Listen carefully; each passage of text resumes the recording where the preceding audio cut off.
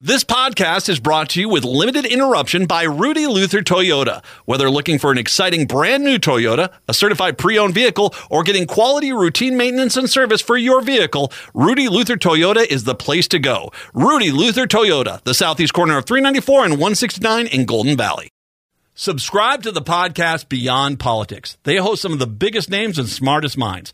Beyond Politics is from a former Democratic congressman who helped ignite Barack Obama's campaign and a former campaign manager and political columnist. They go beyond the usual chatter on politics, news, science, and books. It's politics and everything beyond. On Beyond Politics, subscribe wherever you get your podcast.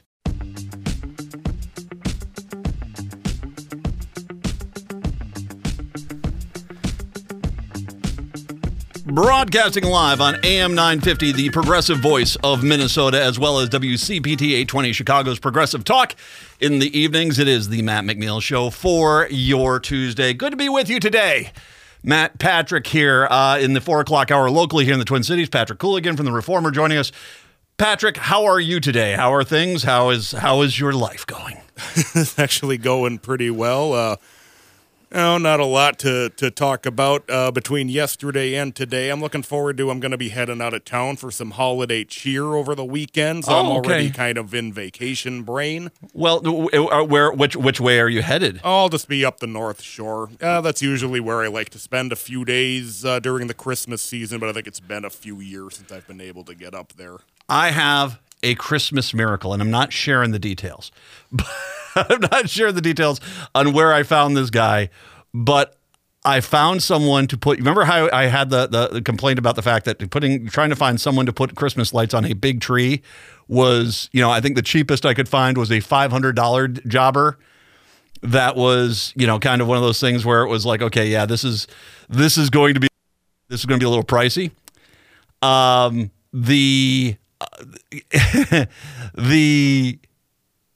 I found a guy who has done it. We went out there today.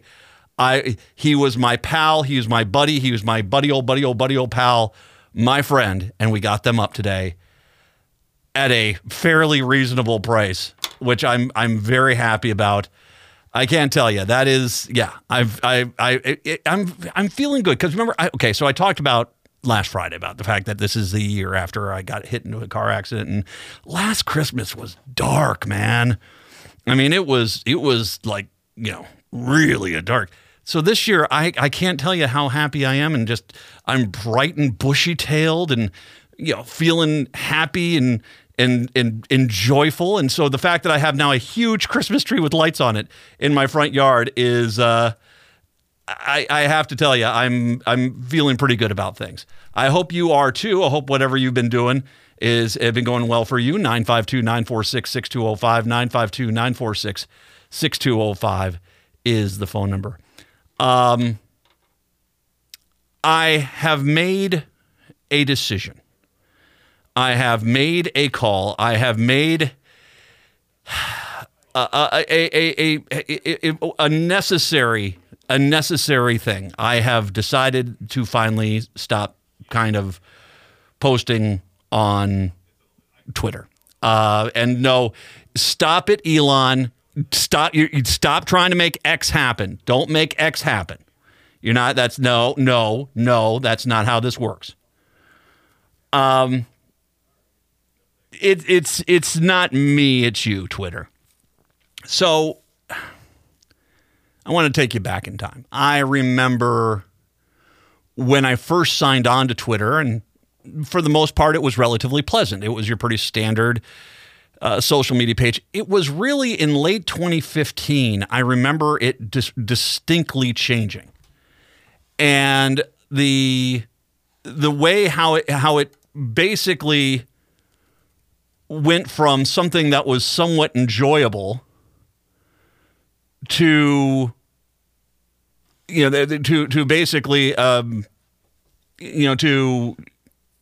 something that was unique. It was because I'd never seen it like that before. It was clear now looking back on it that the Russians and the troll farms were basically doing everything in their power. They had figured out a weakness within the system. They could take it over and basically drive a narrative, which they did successfully. Because I remember back in 2016 sitting in people saying, Democrats saying, there's no difference between Hillary Clinton and Donald Trump.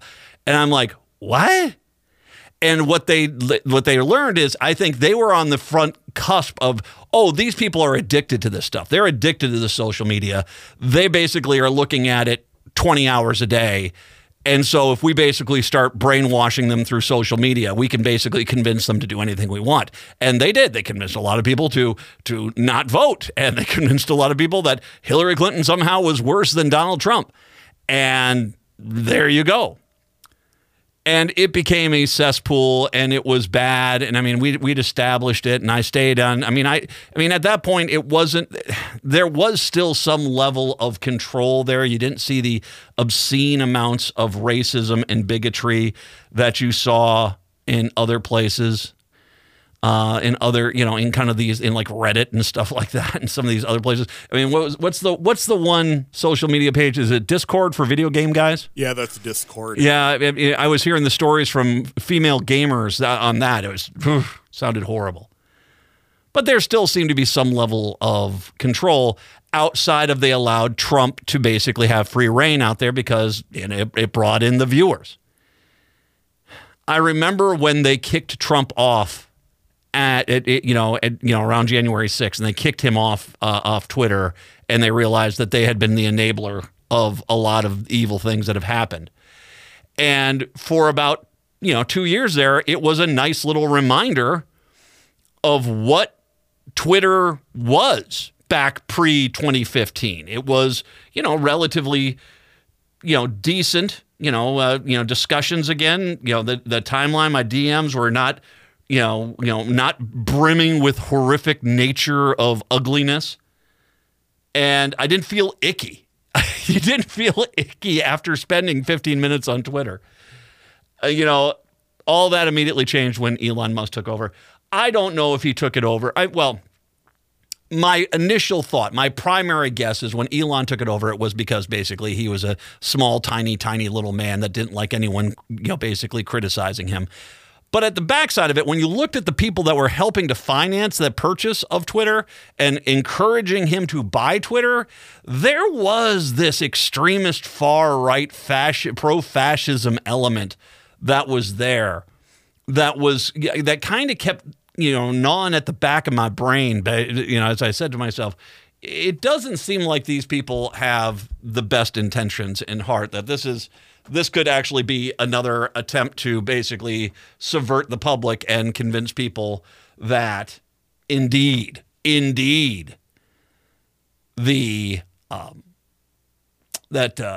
Trump was somehow not as evil and bad as he was, which, by the way, is 100% clear what some of the element of this is. But, I started chalking it up as more and more as a bit of both. But it was the stretch here that we have had. And now let me once again give you an idea here of how much worse Twitter has been than everywhere else. I am currently, and by the way, follow me everywhere. On Facebook, it's Matt McNeil Show, Progressive Citizen X. You can find me on Blue Sky and Matt McNeil Show. You can find me on Mastodon and Mastodon Party over at Matt McNeil Show. You can also find me on Threads at Matt McNeil Show, Matt McNeil 1 there. And I'm on Instagram, but I don't go there that much. But I'm all there, but I'm also as well on Twitter.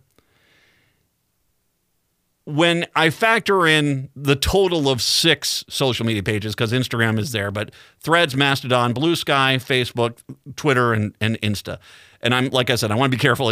I'm not posting that much on Instagram. It's kind of hard to do that with a radio show. That being said, when I looked at the amount of people I had blocked a total of 487 accounts on social media since Thanksgiving. Since Thanksgiving. Of that, 460 out of 487 were on Twitter. 460 out of 487 were on Twitter. Now, if you take away the current Facebook scam where you'll get a message saying, hey, we've deemed that we're shutting your account down in 1 month, but don't contact Facebook. Contact us at Facebook 2 Electric Boogaloo. That one, that's, at RussianHackFarm.com. That's you don't go to Instagram. Come to us. We take care of you. I gotten rid of all those. If you remove those, the total amount of blocked people is 460 out of 462. Almost all Twitter. It's a stunning level of bigotry and racism. I compare it to being in a hotel for a convention for business. At the same time, the same hotel is hosting a convention for the KKK and Nazis. And so no matter where you go, you're kind of interacting. You're seeing Nazis and the KKK and racist and bigots and stupidity everywhere you go. And there is no real downtime. You're just dredge your entire existence anytime you're in that hotel. That's what it feels like. That's Twitter. I think the reason why most of us were hesitant to bail on Twitter, that have been bailing on Twitter, is because of followers. I had 4,000. I dropped quite a bit because I think people, after this latest stunt this last weekend with Alex Jones, I think a lot of people left. But I was up to 4,000, and it takes you a long time to cultivate a following like that. So it's not easy to walk away from that. He endorsed an anti-Semitic post. And that's when I realized, okay, yeah, this is not going to get better. This is when I realized this was like looking at a loved one who is in a serious drug addiction, and you keep hoping they're going to pull out and they're going to get better and they're going to get clean. But then you come to the realization is, no, this person, there's not much that's going to save this. That's kind of when Elon did that and he endorsed the anti-Semitic comment and then doubled down on it. That's when I realized, yeah, this is going bad. I made the point at that moment. I said that when I got to 1,000 followers combined on Blue Sky, Mastodon, and Threads, which are my three lowest I've got like 8,500 on Facebook. Yeah, I don't get it. But still, 8,500 or so on Facebook. If I got to 1,000 on the other three, I said, good enough, I'll cancel it. But then came that bizarro interview he did with, I think it was CNBC, Elon Musk did with CNBC, where he starts yelling at and swearing at the head of Disney, Iger. And if you watch that dude's not mentally well. That Elon, there is something seriously wrong here. And I don't know if this is just his ego is being crushed because, he's one of these guys that he buys an idea and it becomes a hit. He then convinces himself that the idea never existed before he showed up. And to have that kind of come crashing down on him, and where he basically is can't get away from the fact that he has been the failure, particularly with Twitter, that $44 billion, if it's worth $4 billion, his own internal estimates say $4 billion. My guess is that thing is worth at most $1.5 billion, maybe $2 billion. He has been a disaster at managing it, and it's showing. I think he's cracking. But it was some things that he did this last weekend that finally had me saying enough. I'll come back, talk about that. It's the Matt McNeil Show. I got a strong shiver rolling up.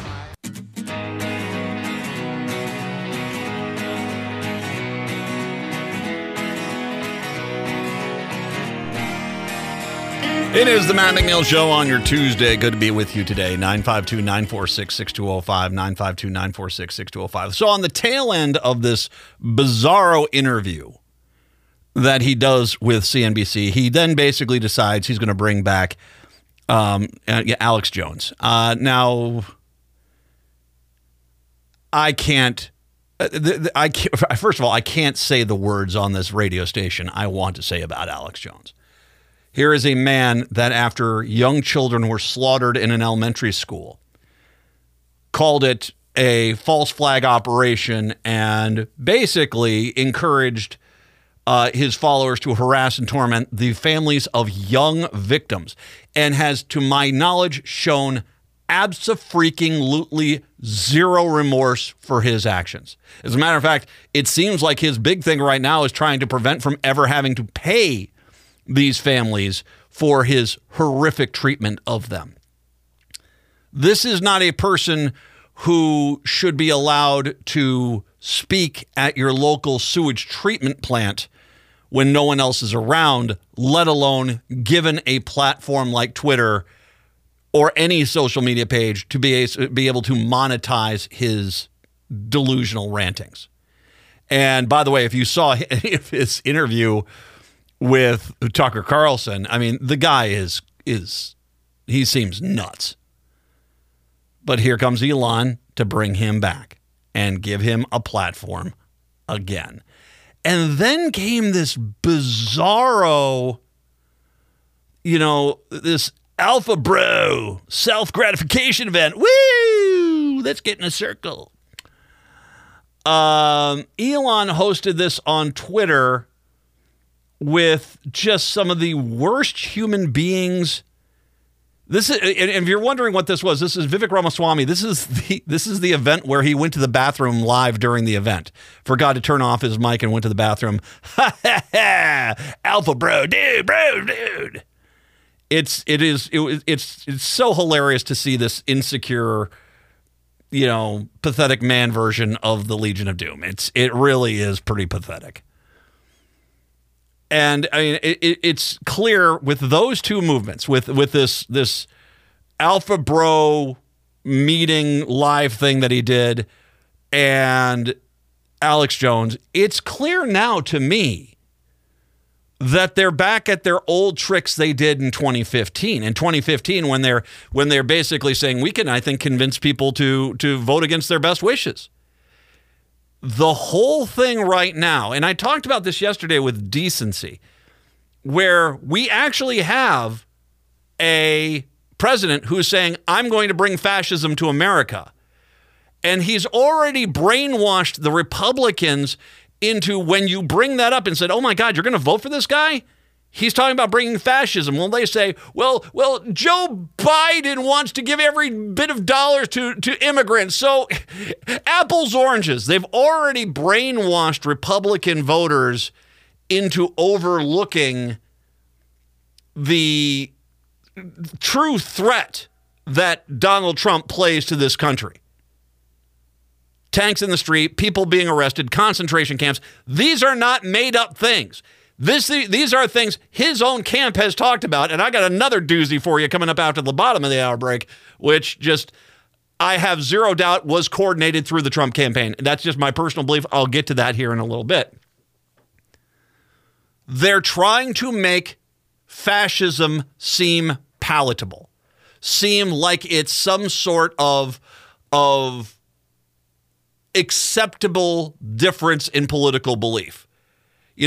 Hey, the Democrats wanted to spend more money on schools. We wanted to arrest people we didn't like and deport them to countries they're not even from. You see, apples, oranges. And that's what they're trying to do. And I've said this for a long time here. Chicago, welcome aboard. Your two choices, even if you do not like Joe Biden. Joe Biden is an Arby's beef and cheddar sandwich. It might not be your first choice, but technically, it's still food. It might not be the meal most people want. Hey, I'm okay with an occasional beef and cheddar. But that being said, that's at least food. Trump is an actual crap sandwich.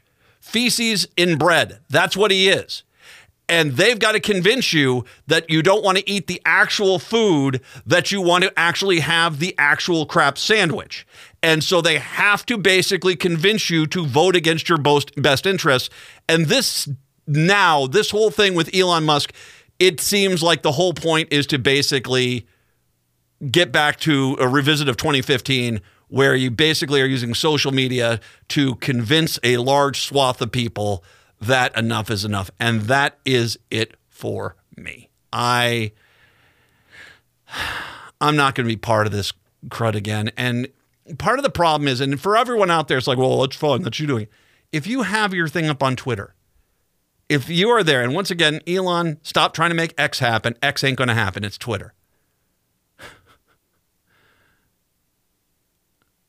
you drive people to that site, then no matter what, you are somewhat culpable for what they're trying to do.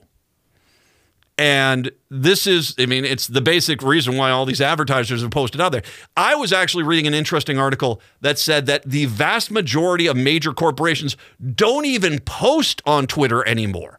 That, you know, it's been months since they've made a post, so their traffic is down dramatically.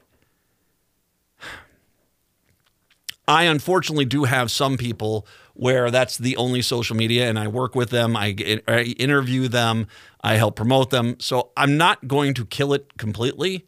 But if you look at my social media pages today, I'm pretty much done posting the show and all this stuff on Twitter. I'm done. I don't want to drive people to Twitter. If you want to get all the stuff that I usually post, which is the show, the show itself, the show recap, all the news stories that I reference, that they're all going to be there. You can find them on the Facebook page. You can find them on the Blue Sky page. You can find them on the Threads page. You can find them on the Mastodon page. Bon appetit, bonjour, enjoy. That's why I'm putting them there. I want you, like I said, I talk about an issue. I'll post about the issue. I want you to know about it. But enough is kind of enough here.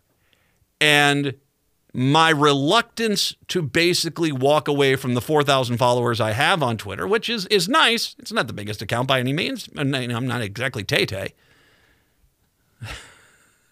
Although, considering how much the right's turning on Tay-Tay, I wonder how much longer she's going to be on that site. But I think she'll be fine. Whatever site she goes to, which becomes her primary, I think she'll be fine. The reality is if I'm there, I'm encouraging people to go there, and I do not want to be seen as part of the problem. Anytime, I don't know about you guys, but anytime nowadays I see someone who comes out and is like, I'm so disappointed in Joe Biden, I might not even vote this election. I'm immediately blocking you because I'm going to presume that you are just a troll from Russia or Albania, and that's just that.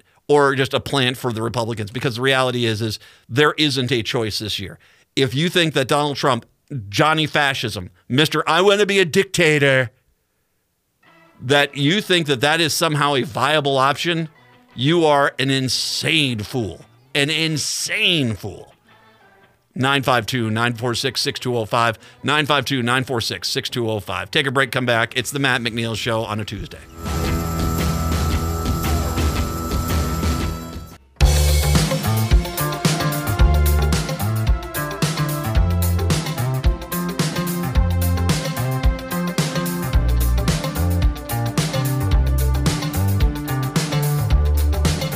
Broadcasting this evening on WCPT 820 Chicago's Progressive Talk, and this afternoon on AM 950, the Progressive Voice of Minnesota, it is the Matt McNeil Show on your Tuesday. 952-946-6205, 952-946-6205.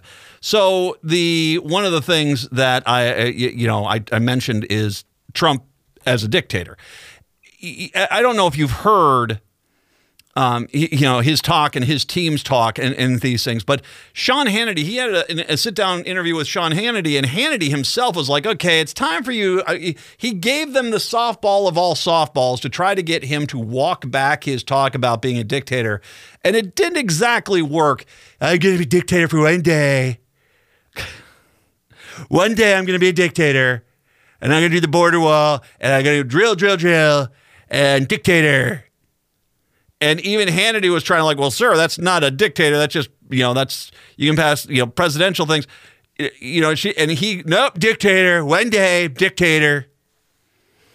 Colbert last night, after he returned from his burst appendix, and he made the point and said, yeah, that's how it works. I'll be a dictator for one day, and I sure will release power right after that.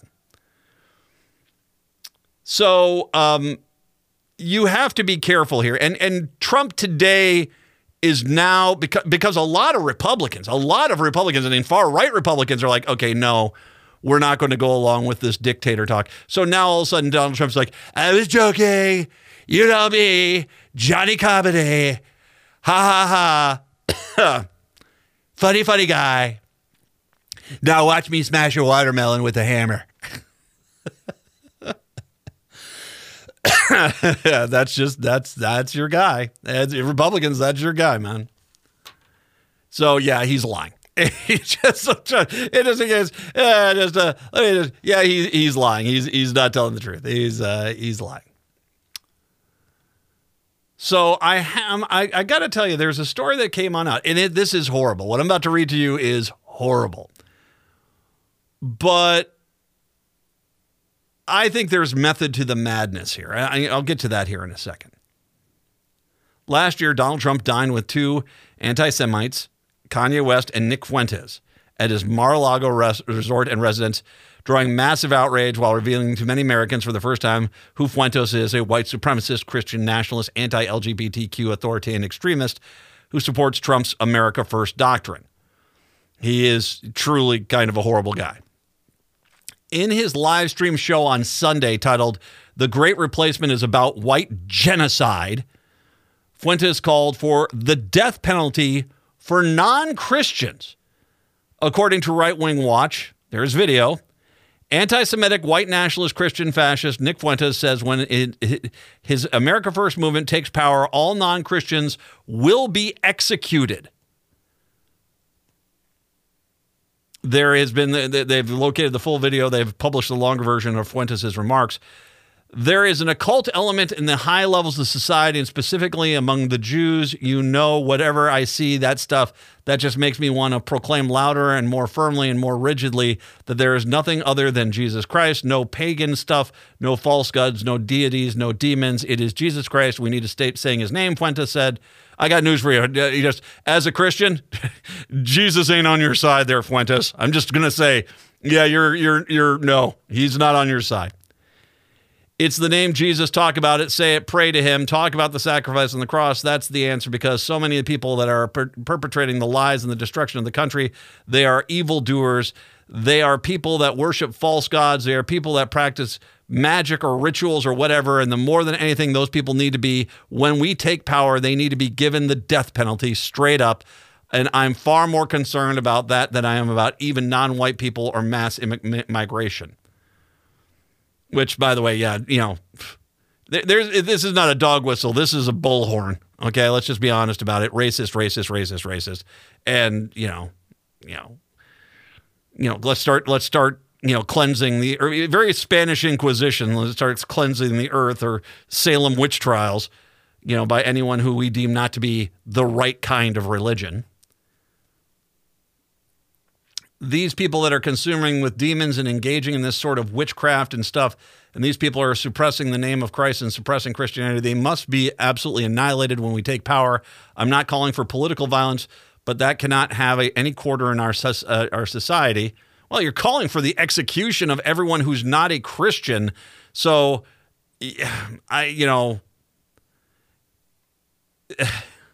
theological violence is what you're calling for. While the start of the segment was about the occult, Fuentes quickly turned his remarks to promoting an oppressive, authoritarian version of what he calls Christianity. We need to put up our crucifix in every home, in every school, in every government office, and signal Christ's reign over our country. Fuentes declared once again, founding fathers, even with all their faults, this is not what they wanted. Not that God needs it, but it must be outwardly expressed to the interior that this is God's country. This is Jesus's country. This is not the domain of atheists or devil worshippers or perfidious Jews. This is Christ's country, he said, aiding that your agnostic cannot be part of the first America First movement. No, you must be a Christian. You must submit to Christianity is the word. Now, I want to remind everyone a fact. This guy dined with Trump at Mar-a-Lago.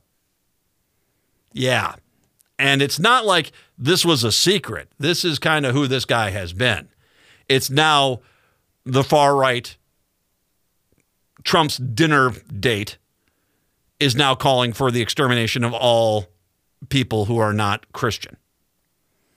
The Southern Poverty Law Center has designated Fuentes a white nationalist extremist who advocates pulling the Republican Party further in the extreme far right end of the political spectrum. And they don't have much further to go, let's just be honest.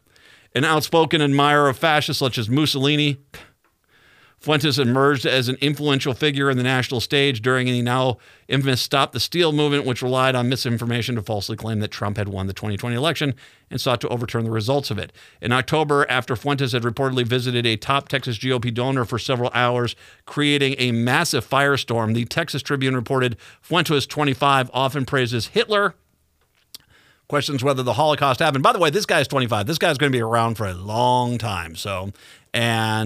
Yeah, and the longer that the Republican Party, and sure, you get a Republican say, what do you think about this? They're going, I'm against it.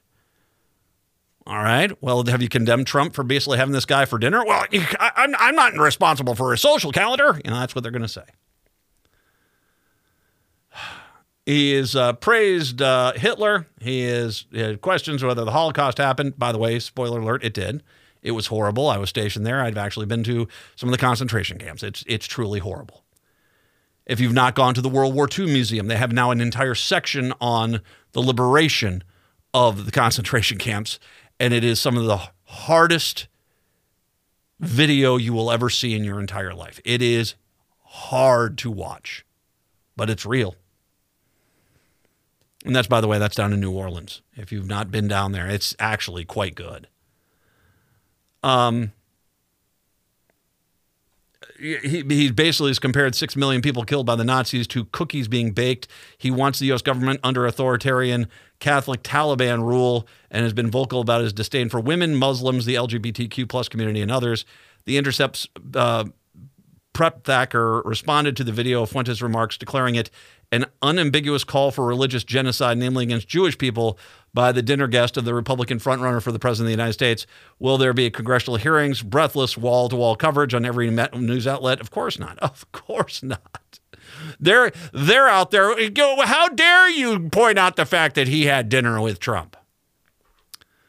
Writer and activist Ilan Narani responded by blasting the House Republican Conference Chair Elise Stefanik, who says she wants you to vote for the presidential candidate who sat down with Fuentes for dinner. U.S. Representative Mark Pocan, Democrat from Wisconsin. This scumbag is who Trump invited to his place at Mar-a-Lago for dinner. Trump is not fit to be president. No, he's not. And, I want to make sure you understand how much we have slipped into the realm of insanity. 20 years ago, that would have been the end of his campaign. It would have been. 20 years ago, it would have been the end of his campaign.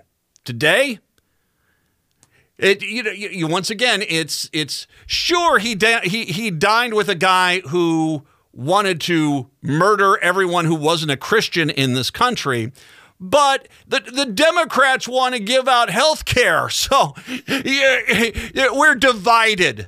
Come on. Come on. I mean, we all need to start pointing out these moderate Republicans who keep trying to justify their loyalty to Trump by basically implying that when you hear someone from the right scream, we're going to murder everyone who's not a Christian, they'll point out, it's like, well, you want a fair tax rate for the middle and lower class, so who's the loon ball? That's kind of their whole argument. Free college?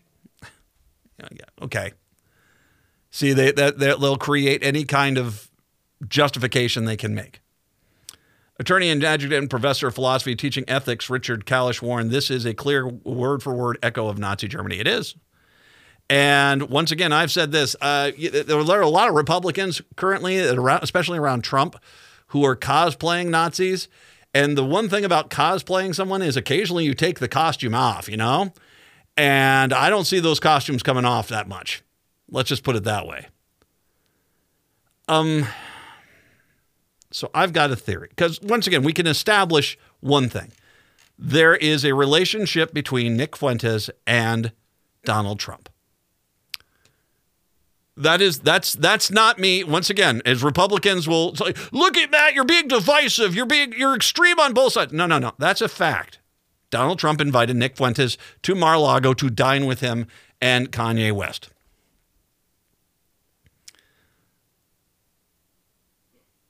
Trump is trying to unbury himself from this whole dictator for a day talk. So I actually am of the mindset, did someone from the Trump campaign team contact Nick Fuentes and say, we need you to say something. And by the way, it doesn't need much encouragement here. Let's be honest about it. We need you to say something so extreme and outrageous, it makes Donald Trump's "I'll be a dictator for a day" comment seem like it was quaint. Because I kind of get the feeling that's exactly what happened here.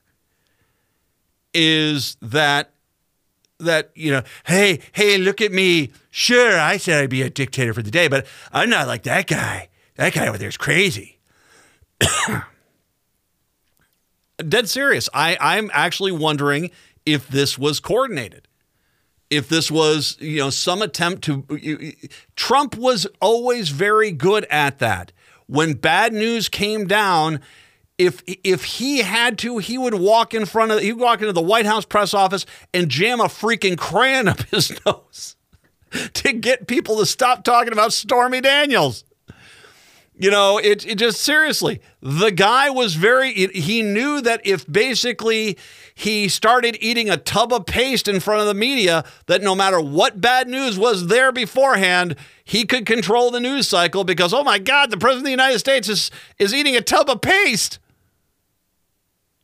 And so how do he needs to basically offset his own mistakes. So he comes on out on basically at the same time he's out there, I was just joking about being a dictator. You can trust me now. Wink.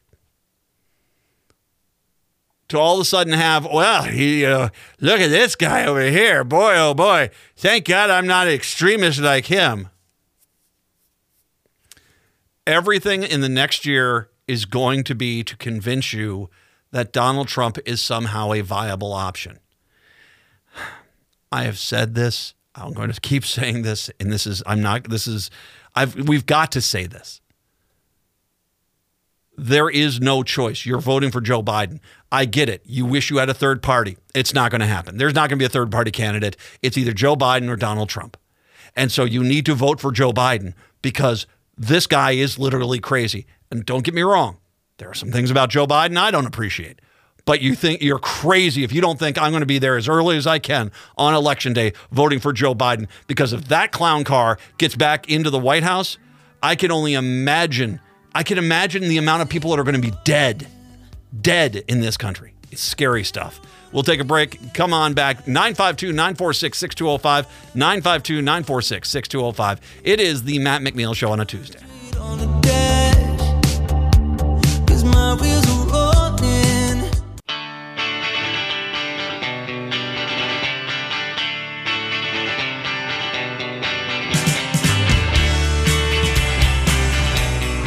Matt McNeil Show on your Tuesday, 952-946-6205. By the way, I think we have finally figured out why Trump is terrified of Jack Smith.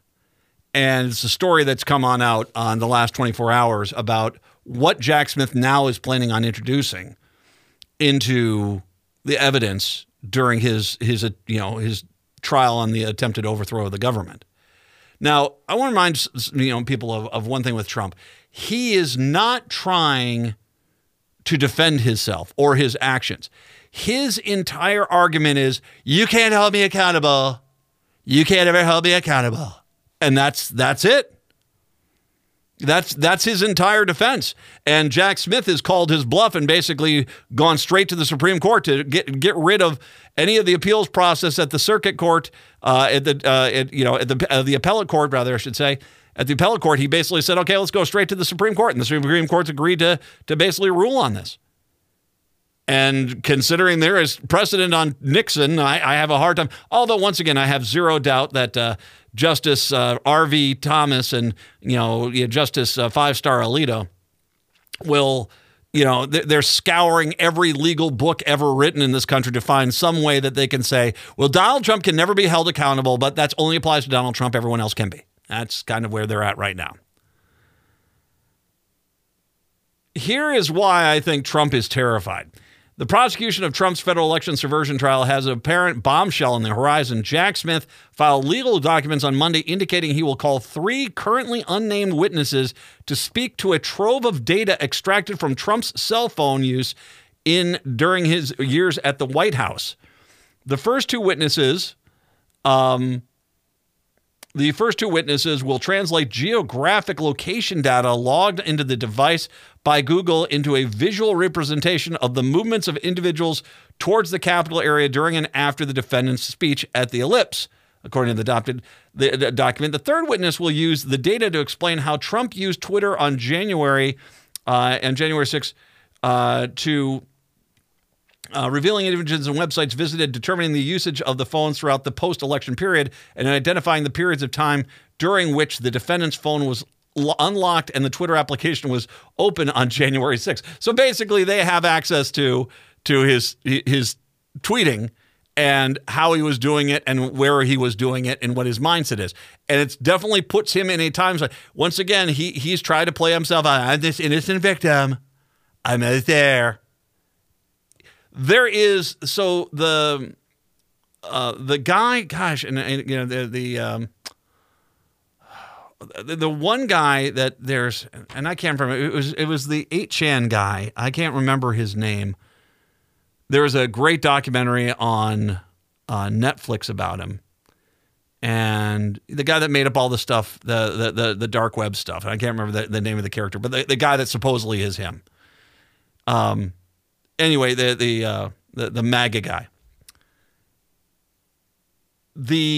He basically got some. They were talking about how he was getting some messages, and it would be interesting to figure out if there was messages directly towards people in the crowd, and then if there was an immediate reaction from those individuals within the crowd at that time. That's pretty devastating stuff. If it is seen where he was directly communicating with people that were leading the charge out there to hang Mike Pence, yeah, that's a bad sign.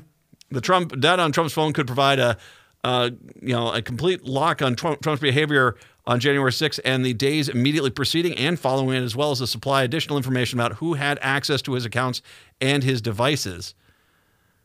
It would also explain whether Trump personally approved the January 6th tweet assailing Vice President Mike Pence for not having the courage to overturn election results, issued a mere 2 minutes before Pence was whisked out of the Capitol by a security detail as the storming rioters chanted "Hang Pence." Monday's filing is the latest indication of what Smith intends to do with the trove of data collected via search warrant back in January. The trial, in which Trump faces 4 federal charges related to his attempt to thwart the presidential transfer of power, is set to begin in March. That's why, by the way, it was very smart of Smith to push this to the Supreme Court, because Trump was clearly trying to delay the trial by saying we send it to the appeals court. And by doing it this way, it kind of ties the Supreme Court's hands too. They can't take part of me is concerned that Roberts will come on out and say something to the effect of, well, we want to make sure we do our due diligence on this, so we'll rule on this in 1 year. Like that is something that's, a good idea. The reality is, I think that even his hands would be tied on this one. This is pretty cut and dry and established Supreme Court rulings that you cannot, you can't be, you do hold the president of the United States accountable for crimes they committed. I mean, that's what it is. Speaking of holding people accountable for their crimes, in 2020, Republican Robert Spindle Jr. was among the fake electors who tried to help then-President Trump overturn the elections. Spindle is a member of the Wisconsin Election Commission. If Wisconsin Secretary of State Sarah Godlewski has her way, he won't be for much longer. In a letter Monday to Wisconsin State Senate Majority Leader Devin LeMahieu, a Republican, Godlewski called for Spindle to be removed from the Wisconsin Election Commission because of his actions in 2020. I find it abhorrent that the election commissioner, Robert Spindle Jr., knowingly submitted, because it should be reminded, the Wisconsin fake electors, basically to save them from being prosecuted, basically admitted they lied, that Biden won, they knew it, sorry, our bad, and we won't participate anymore. The fact that this guy is currently part of a larger coordinated effort to overturn. He serves on the election commission, even though he's part of a larger coordinated event to overturn the will of the people. That's pretty disturbing. But it is Wisconsin. I mean, come on, it is Wisconsin. That is a state that. Funny story for Chicago folks. Back when the Wisconsin went to the seventh circle of hell, the Minnesota was in the same situation. They were desperately trying to get a Republican governor up here. We had an independent candidate that did draw away enough votes for the Republican, Tom Emmer, at that point. And basically, at that point, Mark Dayton won the governor's office. And so we avoided the chaos that was Wisconsin because, yeah, Wisconsin has just been a mess ever since, an absolute mess ever since. And the fact that these guys themselves haven't removed this guy from the election commission just tells you everything about the Wisconsin Republican Party and their desire to do whatever they takes to hold on to power. Good evening, Chicago, Minneapolis, St. Paul, Hour 2. That's up next. Hour number 2 of the show here on your Tuesday. Matt, Patrick, Brett here. Hi, Brett. How are you, man? I'm doing good. How about you? I found a guy to do that tree for $200, man. It's not $500, not $1,000 over every year for 2 years. Nope, $200. And I said, okay, I'll do it. Absolutely. 200. That's not bad. That's not bad, especially since, he was dangling from the top of that tree. That was not a cherry picker. That was a ladder. And, I was like, wow, that's kind of how that happened to my back, man. It's like, good luck. I'm sitting there the entire time with my phone ready to call 911 in case there was a problem. But, I'm not going to miss this. Yeah, that still is a lot of money. And for the average family, that's still more money than the average family has for the entire Christmas. It's for me, there is this push that I've got to make. It's like I've been visited by 3 ghosts, man. This year after last year, this year I am destined to make a quality Christmas. And so I'm going to make that happen. I hope so too. Yeah, because that was not good last year. Although I still have all those drugs from last year. That was good fun. Stocking stuffers. Hey, as long as they're for me and Patrick. No. Someone has to get the show going right here. Matt's tip for police. If you see a car driving down the road with an ATM chain behind it, you might want to pull them over. One of Minneapolis's biggest and most, excuse me, I'm reading the wrong story here. This happened this morning, actually. There was indeed an attempt here. Several people suspected of attaching a bank's exterior ATM with a chain to a pickup truck and dragging it away were arrested a few hours later that day after a standoff in a nearby hotel. Now, more than likely, there are gangs of people that do this and they go across the country. And they come across, I think it's certain ones, because most banks, I think, have replaced their ATMs to where you're going to pull the back axle off the truck before you're going to pull that thing out of the ground. That's what I was wondering what would happen if you tried that. Well, I think so. What it is it's like when you go to a gas station, they have like old style gas pumps. It's like, wow, I haven't seen ones like this in a while. It's that sort of thing. It's the ATMs that they haven't. So they're out there looking for those. That's at least the when you take a look at the bank, what was the Great Southern Bank? So it doesn't sound like a big chain bank. This could be an older ATM. So apparently their interest was piqued when they saw the chain to a pickup there. Deputy Police Chief Joe Adams told Star Tribune the FBI is looking into the incident because it has the hallmarks of the Texas-based hook and chain gang and has been pulling off these heists elsewhere in Minnesota and other states. Police responded about 4 a.m. to the alarm at Great Southern Bank at 1875 County Road B2, saw a pickup truck yanking an ATM off the ground. The driver fled, soon crashed, allowing police to capture one of the suspects, but the other 4 ran and holed up in the nearby Key Inn on the 2500 block of North Cleveland Avenue. When you're in town, stop at the Key Inn. The standoff ended at about 7:30 this morning. The 4 arrested without further incident. Adams said the ATM has been recovered.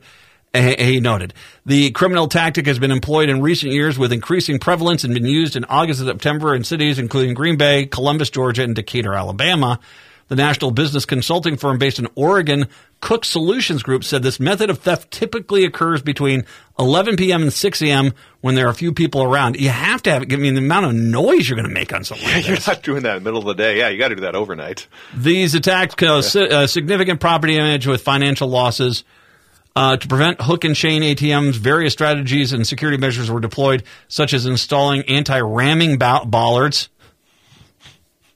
Look, very, very medieval. So it's good to know that if Charlemagne comes over the hill, we're good on those there. Also reinforced ATM enclosures and enhanced surveillance of ATM locations. I told you about going to the post office in Vegas, right? Oh, yeah. You went. So they don't. Yeah. Patrick, if you ever go to the post office in Vegas, you can't mail. No longer can you mail outside. Like you go to a lot of post offices here. There's like a outdoor drop off. In Vegas, so many people were trying to rob those. Of course, when they had the original ones, those got yanked out of there really quick. They encased it in concrete, and someone rammed into it and stole it from that. Then they encased it in a block, and someone blew dynamite, apparently not realizing that when they put the dynamite in there, it was going to blow up the mailbox. So now you have to go in, and if you go into the post office in Vegas, downtown Vegas, that is like going into a Swiss freaking bank. You got to go through a tube. You go through, and there's one of those glass things where no one can like reach a gun underneath it or anything like that. You just basically have to, I just want to mail a postcard, dude. But that's the Vegas post office, man. That is disturbing. But this is how they do it. And I hope they caught the actual gang. It'd be nice if they did. Yeah, these guys have been causing a lot of damage, it sounds like, and I imagine if they're going to keep doing this, someone's probably going to end up injuring themselves. They're going to run into an ATM that wasn't the style they thought it was, and yeah, it's going to go south. It's going to pull off their axle. That's what's going to happen. All right, so one update from the story yesterday, because we have to kind of talk about this. You heard us talking about Marvin Haynes. This is the guy that was released after 20 years in prison. Oh, yeah. Mm-hmm. So no evidence. There's no physical evidence at the crime scene. This was a shooting of a flower shop guy. The one eyewitness said the individual was 180 pounds, 6 foot tall, and had short hair. Marvin Haynes was 150 pounds, was 5'7", and his hair at the time the police arrested him was a big bushy afro. They specifically used a mugshot of him from 2 years earlier when he had shorter hair to match the eyewitness claim, because it was clear at that point they didn't have the right guy. And we've talked about, not only is this a massive injustice for Marvin Hayes, who was sitting in jail for 20 years, but this killer is still out there because the police basically said, oh, black guy, good enough. And I have been very critical of the prosecutors, and I've been very critical of even the court-appointed public defender.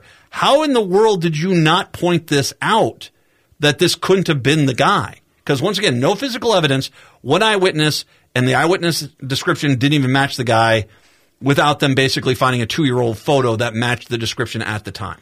I do wonder, too, if the prosecution puts so much fear into the heads of the defense, well, we got to take any sort of deal immediately, and maybe that's something that gets overseen, or a public defender that gets overworked. I mean, to me, that just seems so obvious that, the mugshot is from 2 years ago and he's completely different. You would think someone would notice that. So I asked the question in my mind, who was the Hennepin County attorney at that point? Haynes' case doesn't tell us anything about the Minneapolis Police Department that we didn't already know, though the Times coverage reminds us that our police screw-ups, whether new or historical, are now national news. And as the story points out, the case renewed scrutiny on Amy Klobuchar, because she was for Hennepin County attorney for 8 years. Klobuchar's office issued a non-comment comment late Monday about Haynes. I got news for you. You need to explain to us how your office prosecuted a guy where clearly it wasn't that guy. It wasn't you didn't have the right. Your office prosecuted him. This is the second high-profile repudiation of a homicide conviction secured by Klobuchar's office in 2020 when she was running for president. A report of the AP suggested that Myron Burrell, who had been sentenced to life in prison at the age of 16 for a murder of an 11-year-old girl, was in fact railroaded by police. Following the report, the state looked into the case. His sentence was commuted. The prosecution in both cases was Mike Fernstall, now retired, who has continued to maintain that Burrell was guilty despite the subsequent developments. Klobuchar called Burrell's release the right and just decision. Basically, we have to... Yeah, it was Amy Klobuchar. She was in charge when they prosecuted both of those guys, and those guys were clearly not the right guys. And it's there. That is the injustice. Not only are you just putting black guy in jail and making the individual you have in jail match the crime, but you're not catching the people that committed the crime. There's someone murdered the 11-year-old girl. Someone murdered her. Someone murdered the flower shop owner. Someone did this, and you didn't go find them because what? Laziness? Was it the mentality of, oh, good enough, nearest black guy will make them the person? See, we've got results. They did. This is from the racket guys, and the racket guys did come in there that say they did decide to come back and give Klobuchar a little positivity. She has put forward the Fans First Act introduced on Friday, being called the most comprehensive ticketing industry reform package to ever appear before Congress. The legislation would require ticket sellers and resellers to disclose the total cost of the ticket, including fees up front, also to break down the cost of the ticket and state whether they are the original seller or not. The bill also contains multiple consumer protection measures and punishments for those who break the law. Critics of the bill say that while the FFA banned speculative sales of tickets and the seller does not actually own, it does not prevent the use of concierge services or hiring people to stand in line for you digitally. So, but at the same time, it's not just Ticketmaster saying, hey, give us a bunch of those tickets. We're going to resell them on the market. Well, I'm glad some of those critics are looking out for Ticketmaster because who else is? Speaking of hiring people to stand up in line for you, I would take a good guess that, I wonder who hired those guys that have been critical of the bill. We have to come to grips with the fact that now this is two cases under Klobuchar's regime at the Hennepin County Attorney's Office that were not just wrong, which were comically wrong. Comically wrong just in the description of the case, horrifically wrong when you realize you put wrong people in jail and murderers are still out there running around. Senator, with all due respect, I'm a big fan. You're going to need to address this a little bit because oopsie doesn't cut it, nor does no comment. Yeah, I think more questions going to be asked. As you said, that's two of them. That is very concerning. One of them you could say, well, maybe an oversight. Two, usually when there's smoke, there's fire, unfortunately. Well, the one yesterday, the Haynes one yesterday, dear Lord, that was, that is just such a massive miscarriage of justice. I mean, I can't even comprehend how anyone in that office went along with it.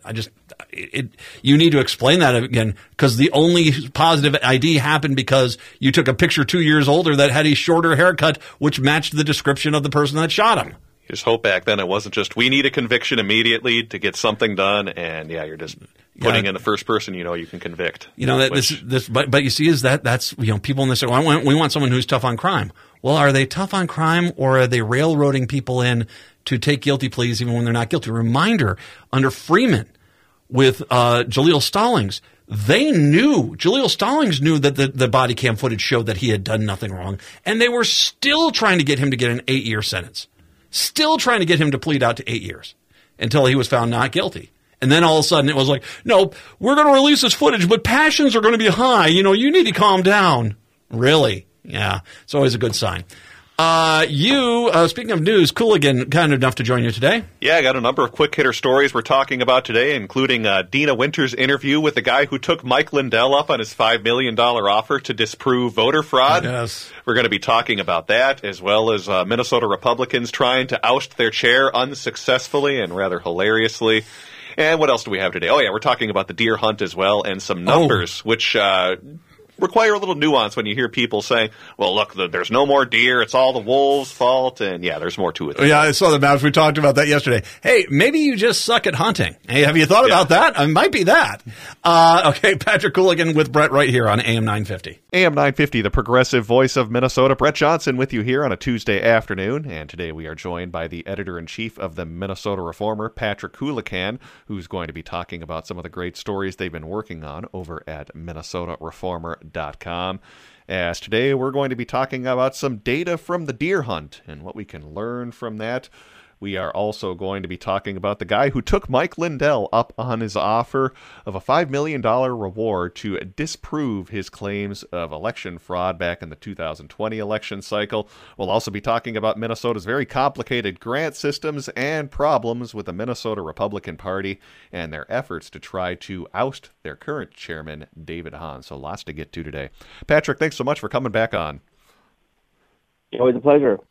Absolutely. So let's start off talking about the deer hunt, since that is still taking place, at least in some respects, as we're speaking right now.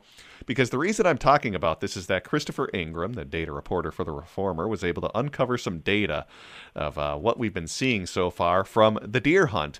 And it comes in the face of, well, as Christopher writes, efforts to reinstate a Minnesota wolf hunt that continue to gain steam on the heels of what was largely a disappointing deer season, as there is this group called Hunters for Hunters, which is a newly formed advocacy group that has been holding meetings across the state to try to drum up support for their cause. Their arguments are heavy on an anecdote with tales of failed hunts, disappearing deer, and wolf prints in the snow feature heavily in their discussions. The impression they give, which is echoed by a lot of sympathetic media and political figures, is that northern Minnesota deer are on the verge of going extinct. But when you get a chance to really look at the data, it's a little bit more spotty on this right now, as I'm looking through kind of where we have the southwest extent of the wolf range, and it looked like we have some mixed data in terms of, well, whether we did have an unsuccessful or a successful deer hunt season. What do you make of this data that Christopher was able to uncover, Patrick? I think that Chris's whole point, and he's now written a few times about this, is that all the anecdotes of hunters, which have been parroted by politicians and sympathetic media figures, they don't actually reflect the reality as we have from deer census figures and what we know about how many deer were actually bagged in the recent hunting season. What Chris has reported is that the reason that deer counts could be down is because of the harsh winters that we've had a few years in a row, and this follows a pattern going back 10 years when we had another harsh winter. Also, if you actually look at the numbers, there's some regions of the state where the numbers are actually up, and we've seen an increase in deer, and some of that has occurred in the regions where we would find wolves. So we're just seeing a lot of noise and a lot of heat around this argument, and not quite enough light. And that's what Chris has tried to provide here. And one thing that he's also pointed out, which is really interesting, is that at the same time that we're hearing from deer hunters that we have to start killing wolves to preserve the deer, the same time farmers are saying that there's too many deer and it's hurting their livestock. They're eating the grains, and so there's some irony there. And my joke is that I wonder if some of the same people are making the same arguments. I think that as you hear lots from the local media about this group, Hunters for Hunters, and their sympathetic politicians and media figures, take it with a grain of salt and look at the data, because the data shows something else. I like that name, too, as the advocacy group, Hunters for Hunters. I kind of got a kick out of that one. But I also wanted to look at some data, as Christopher was able to uncover our deer hunt numbers comparing 2022 to 2023. And while there was a big decline in terms of our deer hunt numbers in northeastern Minnesota specifically, well, there could be more reasons than just, blaming it on wolves. Isn't that correct? Like, as you were alluding to, there could be harsh winters, loss of habitat. There are lots of reasons for why there are certain areas that, didn't see much of a deer hunt this year. Yeah, and all you have to do is go back and look at the history here. And in years when you have a severe winter, there are fewer deer. And so the last really severe winter, I remember it because I was in Michigan. It was 13-14. And sure enough, you had lower deer counts. So there's more here than just one predator.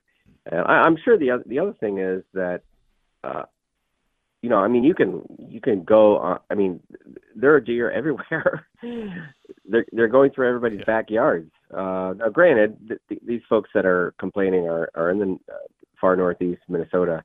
But I think the idea that there's a shortage of deer or deer going extinct is a little hard to believe. Deer are well situated to survive and be prolific in this environment.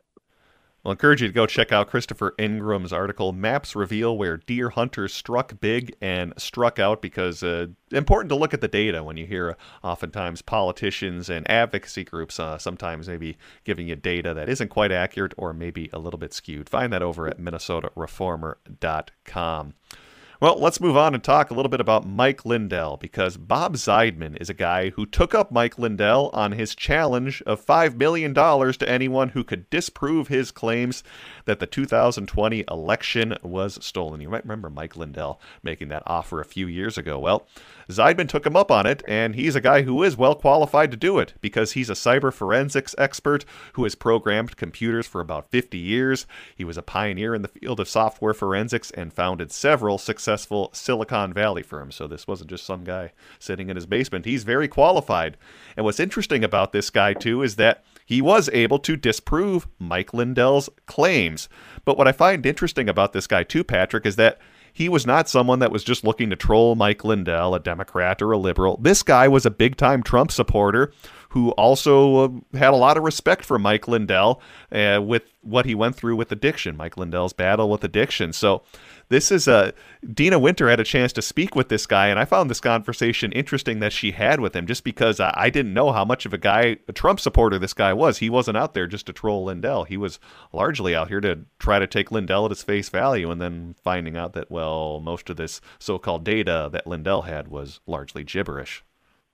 Yeah, so the listeners might remember that Dina, a week or so ago, published a story that was a great account of kind of hanging out with Mike Lindell and the frenzied life of Mike Lindell as he tries to end our reliance on election voting machines while also saving his pillow company. And after that ran, this gentleman reached out, and he really is kind of a unicorn and the last guy that Mike Lindell should have been going up against. Because as you say, he said he voted for Trump. He said he didn't like Trump necessarily, but he voted for him. He's clearly a conservative guy. He said he admired Mike Lindell, who built a business and recovered from drug and alcohol, or is in recovery from drug and alcohol abuse and addiction. And so he goes there to this symposium that you may remember Lindell had in early 21, I think it was, or fall of 21. And he finds that the whole thing is just made up.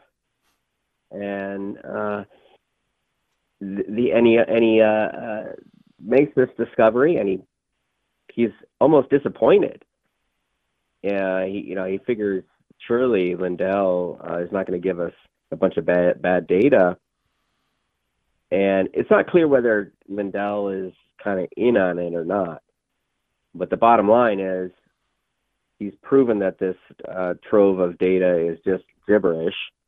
And now Mike Lindell, for this contest, prove me wrong and I'll give you $5 million, owes this guy $5 million. And of course, Lindell's now fighting it. And you were talking about it as kind of questionable as to whether Lindell knew this data was fake, because basically what Zeidman did is that he had this 23 gigabyte document from Lindell's folks, which largely just turned out to be nothing but zeros and ones. I think he was saying he could even open it on a Word document. And yeah, there are questions as to whether Lindell knew about this. And I take it Zeidman is probably not expecting to get this $5 million eventually, correct? Well, a mediator has said he's owed the money. Yeah. And, at some point, presumably, Lindell will have to pay. But it could be years. He could drag it out forever, I suppose. Mm-hmm. In litigation, if you have lawyers, you can do that. But yeah, and the other interesting thing is that he points to this guy named Dennis Montgomery, who is kind of seems to have been some of the originator of some of the this hypothesis about election interference, and he's a long-standing a guy who's, let's put it this way, I don't want to get sued here from our this little radio appearance, but he's been accused of all kinds of perjury and misleading the United States government in all kinds of court proceedings and legal documents. That's the origins of a lot of this, is a guy named Dennis Montgomery, who's got just a long history of, let's say, deception. And so that was another red flag for this guy. And it's just quite a story. And of course, it's probably going to happen again. I mean, we can expect this kind of thing to happen after November election. Yeah, I encourage you to read more about that over at MinnesotaReformer.com, MinnesotaReformer.com, because you'll want to get a little more information about this guy, Dennis Montgomery, and this software he has kind of created that can, make documents appear a little bit different than they really are. Check it out over at MinnesotaReformer.com. All right, let's move on and talk a little bit more about the political realm and the drama that is currently happening, with the Minnesota Republican Party, because as I understand it, they were attempting to, at least a group of Minnesota Republicans were trying to oust the current chair of the party, David Hahn. This was mostly a group of MAGA Republicans.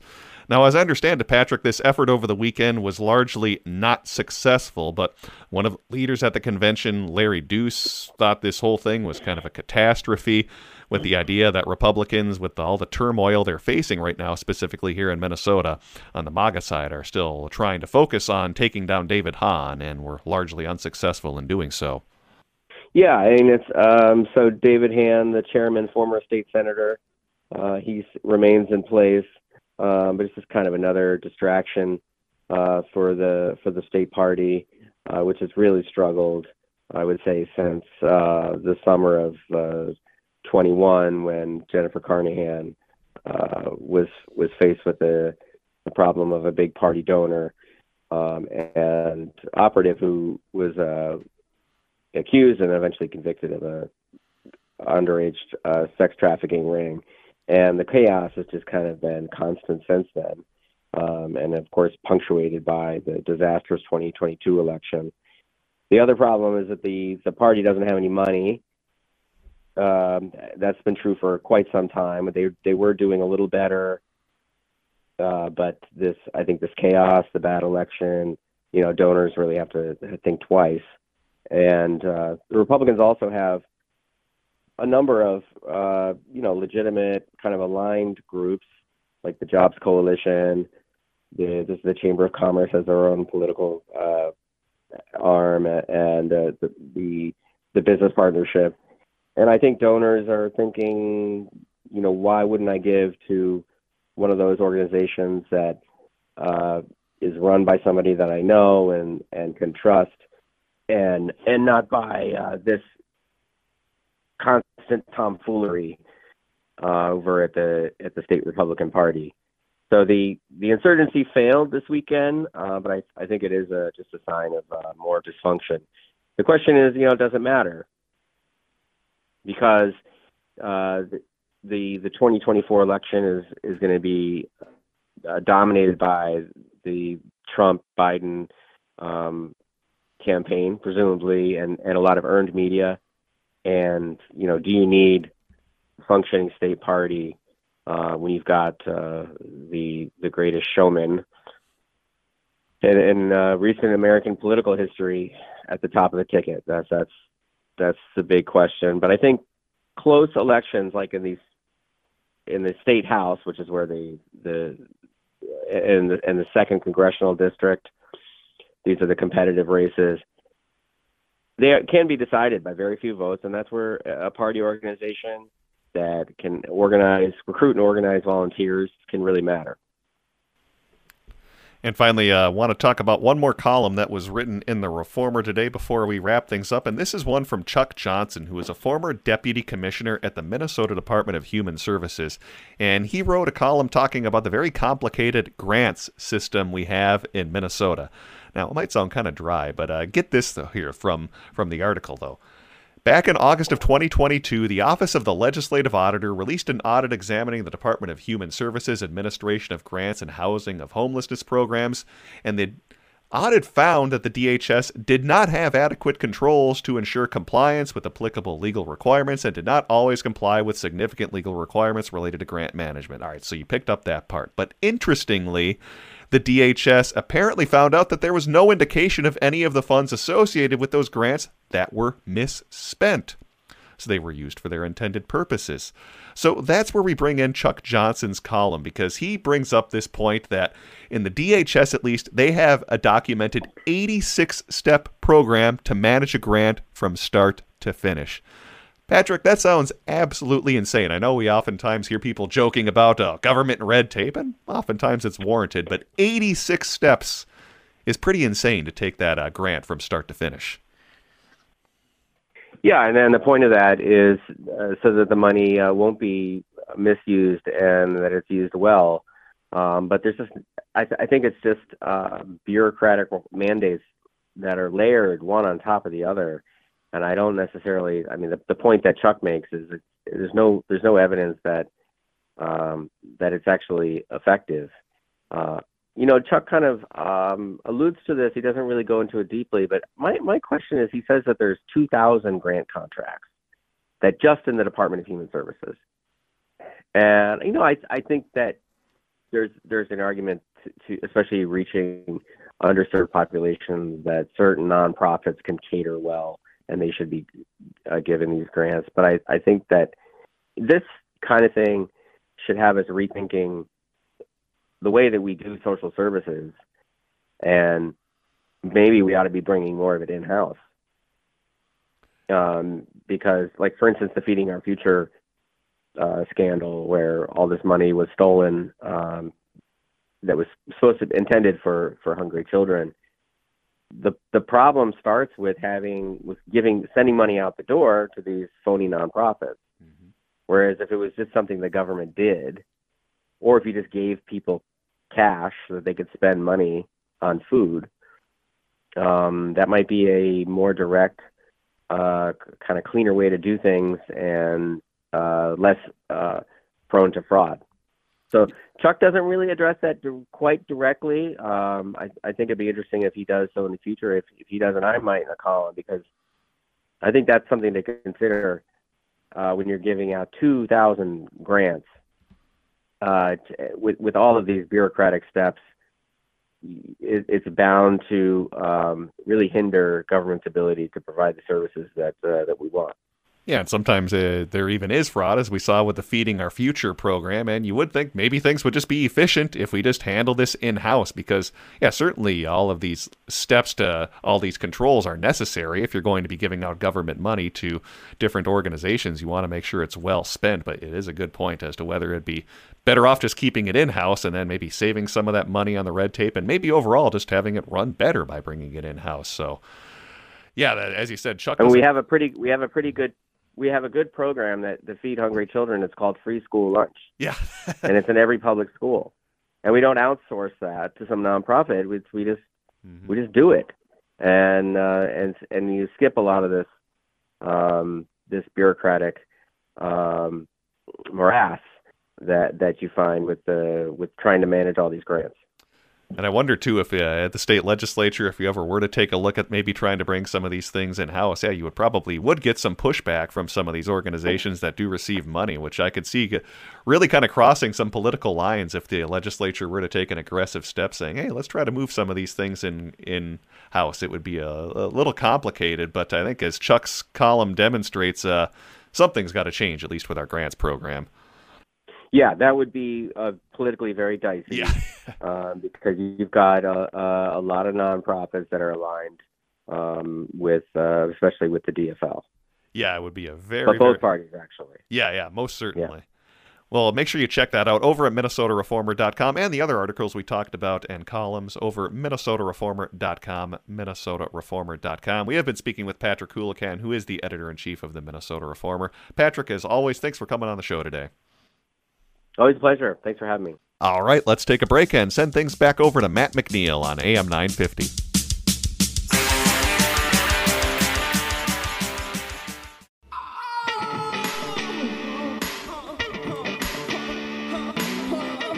AM 950, the progressive voice of Minnesota, the Matt McNeil Show. An outstanding visit there with Patrick Houlihan and Brett, 952-946-6205. So there was a story earlier this year that was in Racket that talked about the real trials and tribulations of musicians when they're on the road.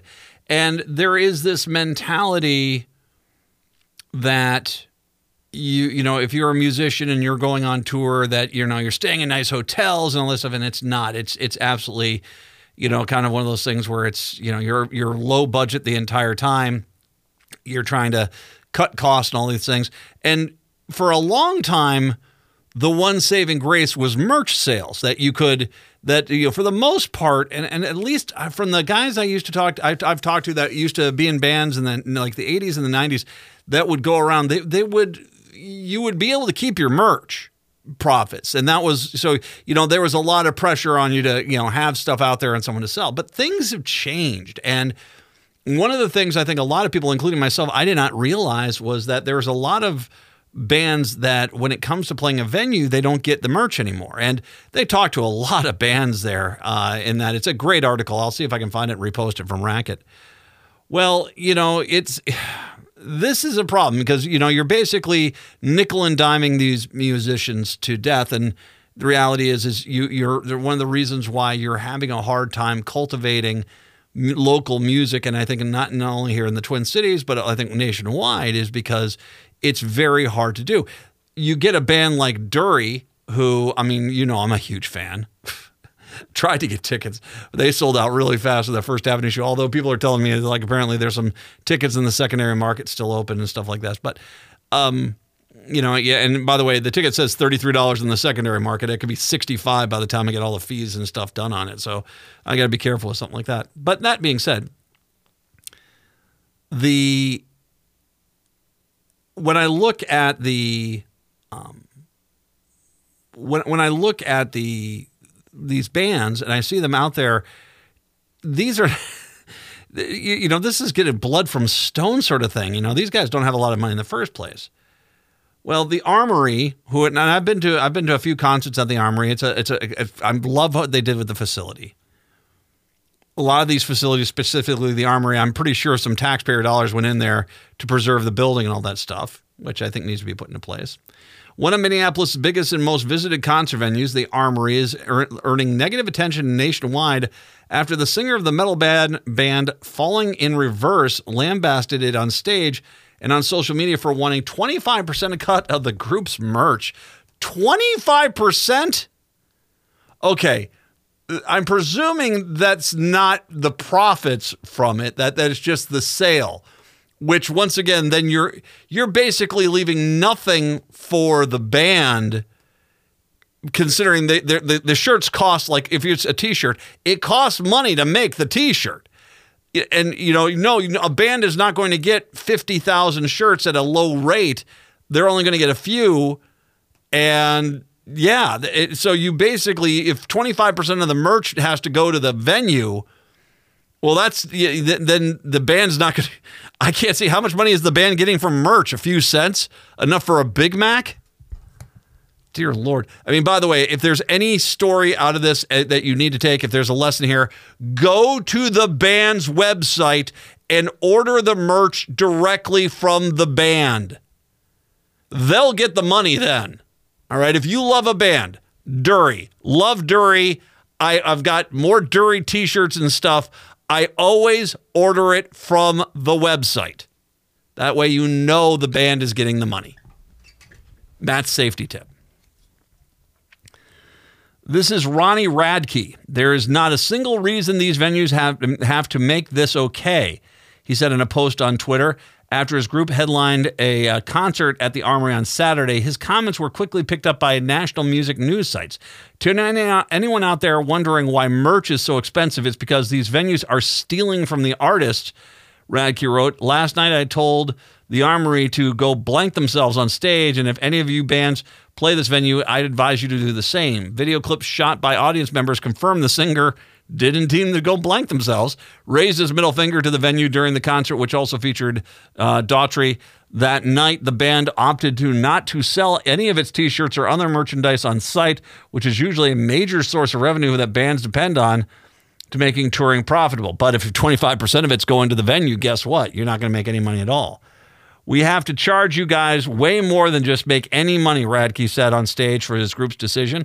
In a statement released to the Strib, representatives from the Armory said the 25% cut was part of the contracted negotiation with the band's agents and covers the costs associated with the service of selling it, livable wages for the contractors and vendors who set up, sell, and responsible for the inventory, credit card fees, materials, infrastructure, logistics. Okay. I've been to the Armory. You make it sound like it's a ma and pa organization and operation where you're barely getting by.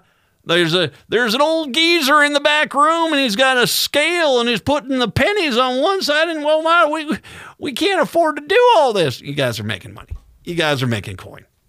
Please. If you weren't, you wouldn't be in the industry. I mean, these venues make money with these concerts. As an independent venue, we work extremely hard at keeping our deals and artists honest, fair, and transparent through the entire show process. The Armory statement reads, although we disagree with the claims made, it's not our policy to publicly comment on financial arrangements. We are very disappointed that Falling in Reverse felt mistreated, and we will work harder to the future to ensure the situation does not happen again, a.k.a. they're not going to have them back, would be my guess. Most mid-sized to large rock venues, including Minnesota's indie powerhouse First Avenue and its associated properties, have long made it a practice to take between 10 and 20% of many of its performance merch sales. Some venues around the county have gone as high as 40%.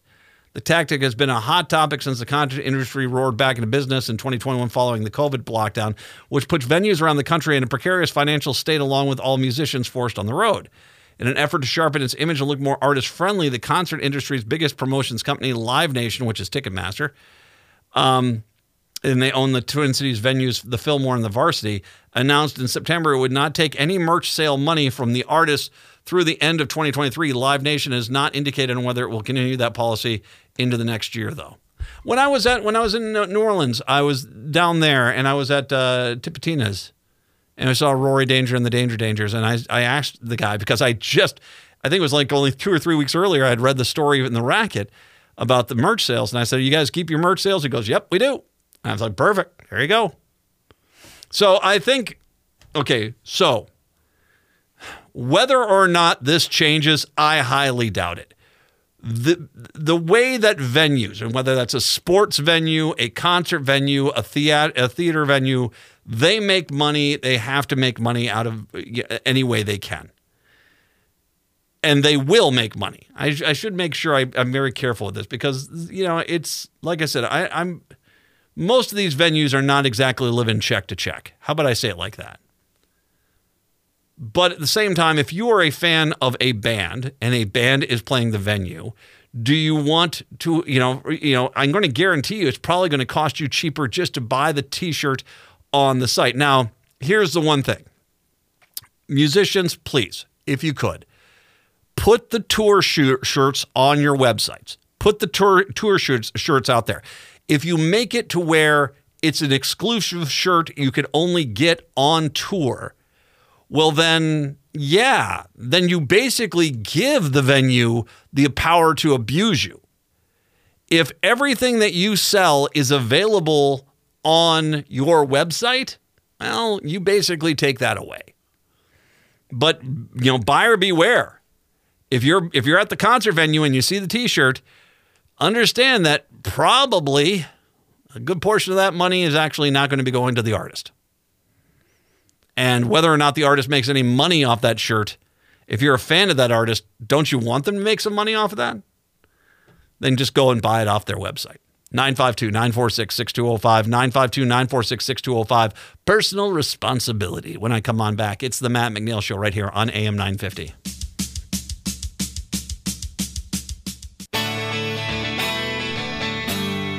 AM 950, the progressive voice of Minnesota. It's the Matt McNeil Show. So, you know how the conservatives always talk about, we don't need government, we've got personal responsibility. Government's only for wussballs. Funny story. Most of those people are desperately, when things go wrong, desperately need the government. And sometimes you get a story, and we've talked about this issue here in Minnesota a lot, but you're getting this out in really red South Dakota. And I just want to kind of say, wait a minute. What about personal responsibility? Nothing, I think, highlights this more than the scourge that is zebra mussels. The nonprofit is launching a study of the economic impact of the zebra mussel invasion in South Dakota and accusing the state government of a lackluster response to the problem. The South Dakota Lakes and Streams Association, based in Sioux Falls, said Monday it will spearhead a $107,000 study it's designed to provide legislators and other lawmaking leaders information to best protect the state's lakes and rivers. The state has been throwing up its hands in capitulation, according to the association board member. The state was not wanting to do this type of study, even though the zebra mussels are pretty much everywhere, are starting to become everywhere. We believe it's important to conduct the needed research to understand the economic impact. In response, Nick Harrington, the communication manager for the State Department of Game, Fish, and Parks, said in an email to South Dakota Searchlight, GFP has significantly enhanced efforts to slow the spread of aquatic invasive species in recent years, both educating anglers and boaters to clean, dry, and drain every time they are in the water, as well as physically inspecting boats prior to and unloading. How's that going for you? Oh, not very well. You know, the state of personal responsibility seems like there's a lot of people that aren't personally responsible. According to the association, there are 22 lakes or rivers in South Dakota infested with zebra mussels. Now, it should be noted, it's not like Minnesota. There's not a lot of lakes over there comparatively, and some of their lakes are big ones. So they've had, in South Dakota, Lewis Clark Lake, Missouri River before Gavin's Point, McCook Lake, Lake Yankton, Lake Sharp, Lake Francis Case, Pickerel Lake, Lake Cochran, Lake Campeska, Dami Quarry, Lake Mitchell, Pactola Lake, Enemy Swim Lake, Blue Dog Lake, South Rush Lake, Clear Lake, James River, Sand Lake National Wildlife Refuge, Roy Lake, Big Sioux River, and the Big Sioux Lake, as well as Lake Oahe, that have all had problems in it. Apparently now it's at, where's the dam here? This is out of a Blue Stem Prairie posting this one. That there's a dam where it's now on the Missouri River, and that's obviously going to be a major problem. Assisting the study is Nanette Nelson, a research economist with the University of Montana. She did a study in Montana that said if zebra mussels were colonized in the water bodies of that state, they would cause up to $122 million in mitigation expenses, $112 million in lost revenue, and $497 million in lost property value. You don't have a lot of property value variance that you have in South Dakota. The point is this, is that for the people that are out there, clearly South Dakota is really starting to have some problems with zebra mussels. But it's also one of those states where it's personal responsibility. Well, but if the person doesn't feel they need to be responsible, guess what? It kind of destroys your freaking lakes, something we've seen around here. I saw it firsthand over at Lake Minnetonka, for goodness sakes. It is, you cannot trust people to do the right thing. And that's a real sad part of our society. So you need to have government come in and help regulate, because I guarantee you this, you sure want the government to spend the money to help clean up the mess, don't you? Native Roots Radio is up next. We are back tomorrow. Till then, see ya.